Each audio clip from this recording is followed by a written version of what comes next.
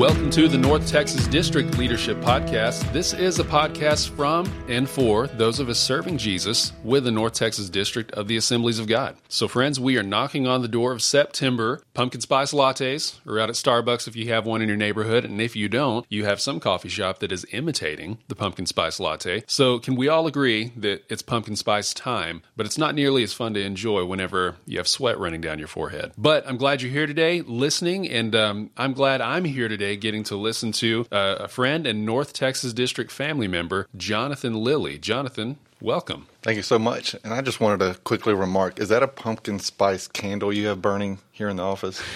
Yeah, you've got to bring in the feeling where you can, because it's too hot in Texas to feel like we're anywhere near fall until November. So I just like to bring it in. I noticed that. Just the difference with the air conditioner blowing fiercely and then the pumpkin spice candle. That's quite two different dynamics, but we'll get used to it. Yeah, absolutely. So, Jonathan, you're here today. We're talking about pastoring bivocationally today. So, the North Texas District, we're a diverse network of churches and ministers, and about 30% of our pastors are bivocational. Meaning, friends, in case you didn't know what that means, they minister in a local church context while maintaining another job on a full or part-time basis. So, for some of us listening, we can't imagine having to do anything other than spend all the time we can in a local church and pastoring our people and doing those specific ministry-related endeavors. But for some bivocational pastors, they can't imagine ministry any other way. And so I've done it both ways. Maybe if you're listening, friends, you're wondering what it would be like to pastor in a way different than you do. So today, Jonathan, we are going to get into your experience and your story a little bit. Awesome. We're excited. We've been doing that probably about 8 or 9 years now as a bivocational pastor. In the ministry full-time for 17 years. So we didn't start out that way. Okay. And our beginnings were in the youth ministry, 5 years for full-time, but our first couple of pastorates have kind of required that setting. So okay. So you're in Eustis right now. Right. The North Texas District is a massively, irrationally drawn geographical place. We know that. It goes down so far south as San Marcos, out west around San Angelo. So there's a strong chance someone listening may not know exactly where Eustis is. Where is it? Tell us about the town a little bit, size, all that kind of stuff. Sure. We are about 55 miles southeast of Dallas. There's a little bit of a triangle between Dallas to Tyler and down to Athens, Texas. We're kind of in the midst of that little triangle, so to speak. We have around 991, as far as the population sign says, on Eustis, Texas. We are a rural community, a great community, wonderful school district. Those of you who are obviously football fans out there, and if you're not, we will definitely be in prayer and intercession for you. We are a 3A, and so that matters to the football fan. So those schools who are 3A in a population, right? So you must get a lot of county people. We do, because it's a rural setting.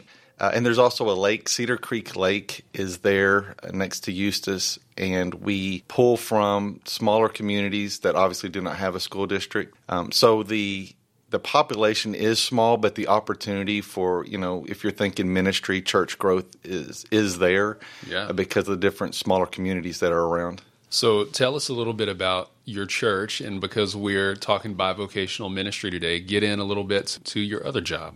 Sure. Me and my wife, we have been there in Eustis for around 9 years pastoring, and part of that challenge there in Eustis, in a smaller setting, maybe sometimes in a rural setting, is the church may not be able to provide parsonage or the income's really small. Today's time, we have the need probably for insurance coverage for your family. I have 2 daughters, 18-year-old and a 16-year-old, and insurance is kind of a really big deal for our family right now. And so some particular churches, they're just not able. If they would and they could, they would obviously do that for your pastor, but they can't. And so for us, the agreement between us and the church was they would allow us to work outside the church to cover some of those, and so that we could, provide insurance and, some of the financial needs and costs that go along with raising a family. So when we became pastors there and that option was available, the first place that we were to look for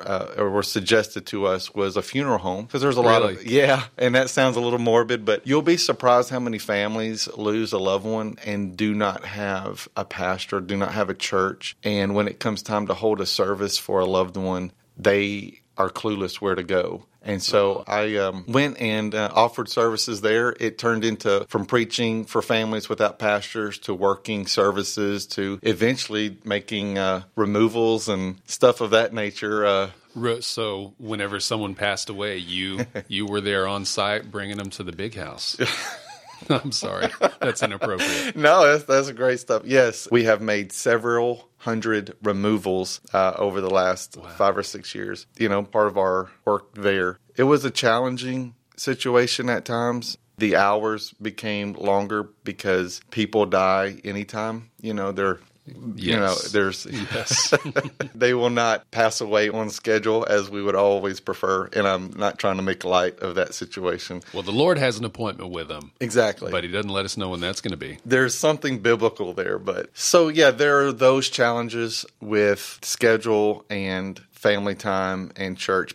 I would say full-time job outside the church. We have done several part-time jobs outside the church, and it was a great support and great financially for our family. So try not to complain about some of those things, but Sure. The hours did get long, the need, and just I think the vocation itself of always dealing with grieving families can put compassion fatigue in your heart and will carry over to the pastoral ministry if you're not careful. I can imagine that. Yeah, that had to be tough when your 9 to 5 is somehow involved with tragedy for someone at all times, and just having something left in the tank to pastor the flock.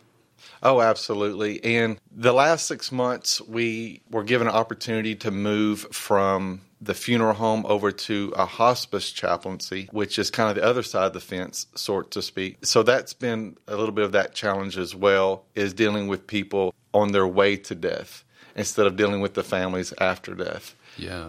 So it's been providing, like I said, the upside is that my family is taken care of. All their needs are met. God does provide for us. There's no lack in our house. The other side of it is being careful that you're not emotionally spent or drained to provide the support your family needs from you. Because still at the end of the day, your wife, my daughters, both still need someone to listen to them, someone to offer advice, that kind of thing. And after doing that for maybe 40 plus hours a week, and then your church family, which obviously needs you in your prayers and support and hospital visits and all the things that we do. There's a very fine line to make sure that you're not giving out in so many other directions. You're missing the value of what you need to be doing as a father and a husband to your family. Wow. So as a hospice chaplain, does this look like a lot of time at the hospital, or are you visiting families in homes a lot? What does that look like day to day? It is a little bit of both, not so much hospital time as nursing home and house residential visits.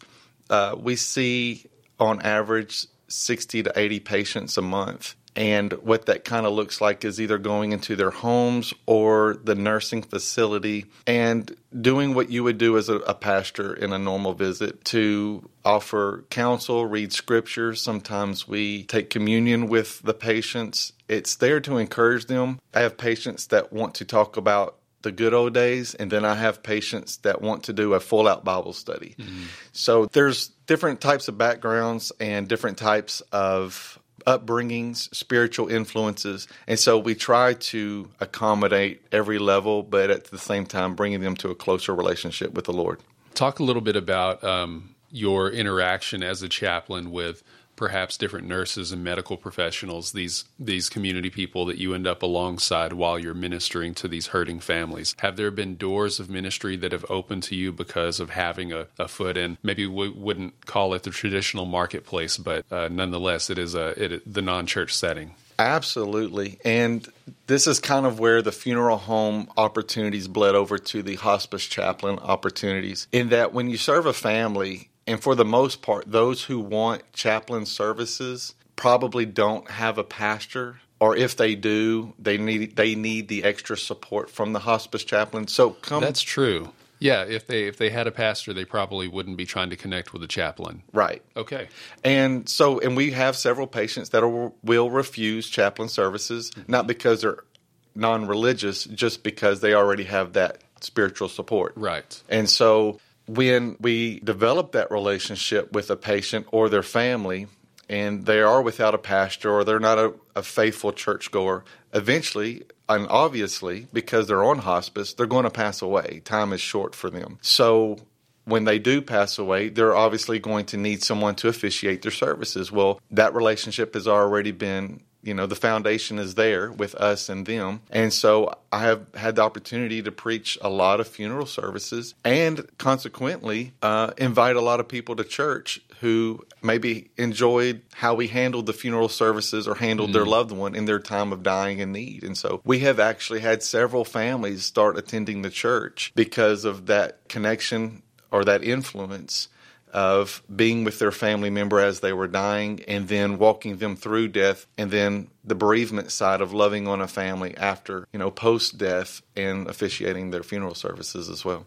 I imagine, Jonathan, you could write a book on walking people through tough stages in life and the funeral setting. Oh, absolutely. If anything we have become acquainted with over the last 5 or 6 years as a bivocational pastor, it's dealing with grief and walking people through times of grief and change. And I can only imagine that's something you're called into. I wouldn't see it as something that I woke up one day saying, oh, yes, Lord, please lead me into a ministry of guiding people constantly through grief. So there is a grace from heaven to give you the words and then sometimes teach you when to hush your mouth and just hold their hand. Sure. And let them know you're there. So that's powerful. So you mentioned earlier some of the different challenges there can be with family whenever you have a 9-to-5, you're trying to work on ministry in the evening and stay connected with the kids. Go into that a little more. How do you keep your family connected when ministry is such a big part of life outside of your job? Sure. A typical day would look like starting around 8 or 8:30.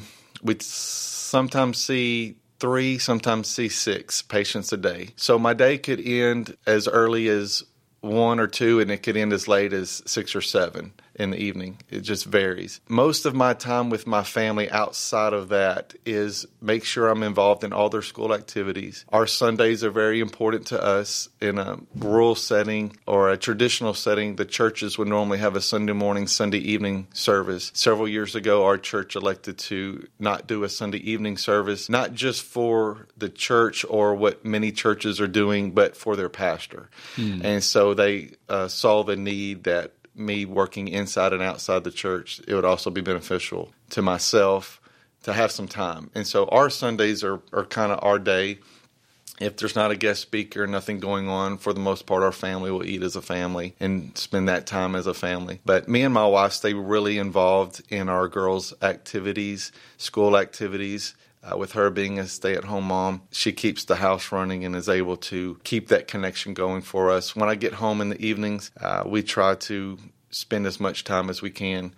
They're at a place where we absolutely cannot help them with their homework, but we can pat them on the back and encourage them to do their best. So, but my biggest challenge and advice to any bivocational pastor in having a work schedule that requires 8 hours a day, and then you're trying to put your family in the evenings or family in on a Sunday, is a lot of times, and my habit was to do my studying in the evenings and on Saturday. Well, if you set your schedule that way, you're actually robbing yourself of a Sabbath. And if any advice I could give to any bivocational pastors who are listening to this is to not Sabbath is actually the greater sin and the byproduct of a workaholic. And not only that, you're not as useful to those you're ministering to without a Sabbath. In other words, as important as you think you are, as valuable as you think you are because you work all the time and give to your family all the time and pastor all the time,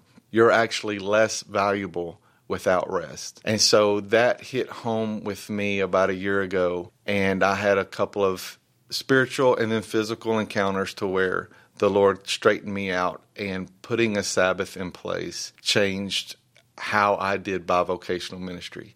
And this may be a whole nother podcast, but the importance of a Sabbath is always, or it seems to be always, overlooked by the bivocational pastor because they have such a good work ethic and probably value that, almost maybe pedestal that, which I did. And I took a lot of pride in that. Look at my great work ethic, and I'm providing for my family. But in the end of the day, you're less valuable because you have less to spend with others. And so I know I rabbit trailed a little bit on that, but my week, there's long days, there's shorter days, but in the process of a week, we have to make time for rest. Mm-hmm. And I would say, as a bivocational pastor and one who's been there and done that, not resting was probably one of our greatest sins and fallbacks.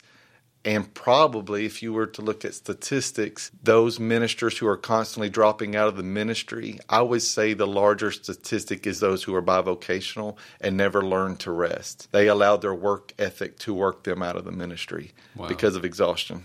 Jonathan, let me throw this question at you. You've talked some about being able to make connections with families in their time of grief, and that pastoring led them to connecting with the church. Are there any other what you would call unexpected blessings of vocationally having one foot in the marketplace and one foot in the church?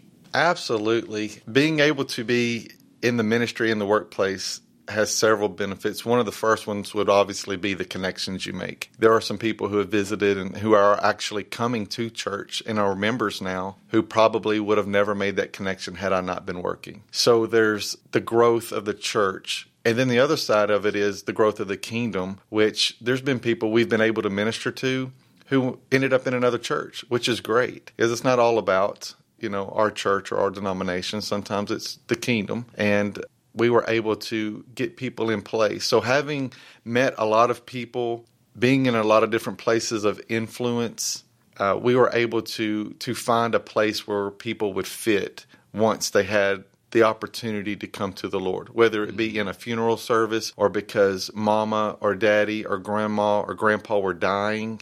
There's been many opportunities where we've seen people now walking with the Lord because of these situations. Death has a way of getting people back where they need to be. Right. And we've seen that time and time again as well. If you had the blessing tomorrow of your church in Eustis saying, Pastor, giving is up to the point where you don't have to work two jobs anymore. Look what we can do. We'd love to have you go full time. Not saying you wouldn't jump at that and be so thrilled, but what would you miss about the bivocational pastor's life? I guess the main thing that we would miss is the social interaction. And maybe I've been so far disconnected from being a full-time pastor that I would assume being a full-time pastor limits that social interaction. But I'm sure if I were to be a full-time pastor tomorrow, the people that I meeting needs, and as selfish as this will sound, I've been a hospice chaplain for right around 7 months now. There's been over a dozen people we've led to the Lord right before they've passed away. And as I said, this will sound selfish. That is so self-fulfilling right there, is to get a phone call saying so-and-so has passed away and knowing 3 days before that you led them to the Lord. And we have been able to do that. And so I don't know, being a full-time pastor, those opportunities would avail themselves as they have as a hospice chaplain.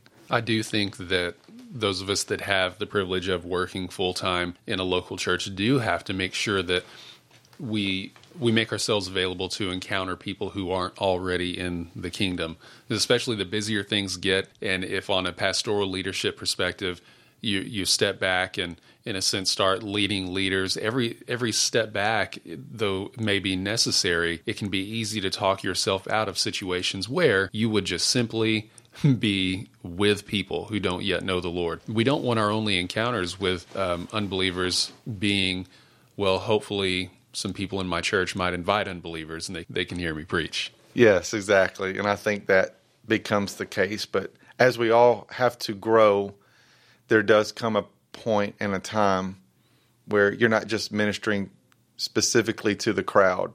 You're ministering to the leadership of your church and creating people that have done what are doing what you have done. So I would definitely miss the social interaction, but I also see that for a church to grow, there is that need to be able to move beyond yourself. And so that's why I kind of alluded to being self-gratifying.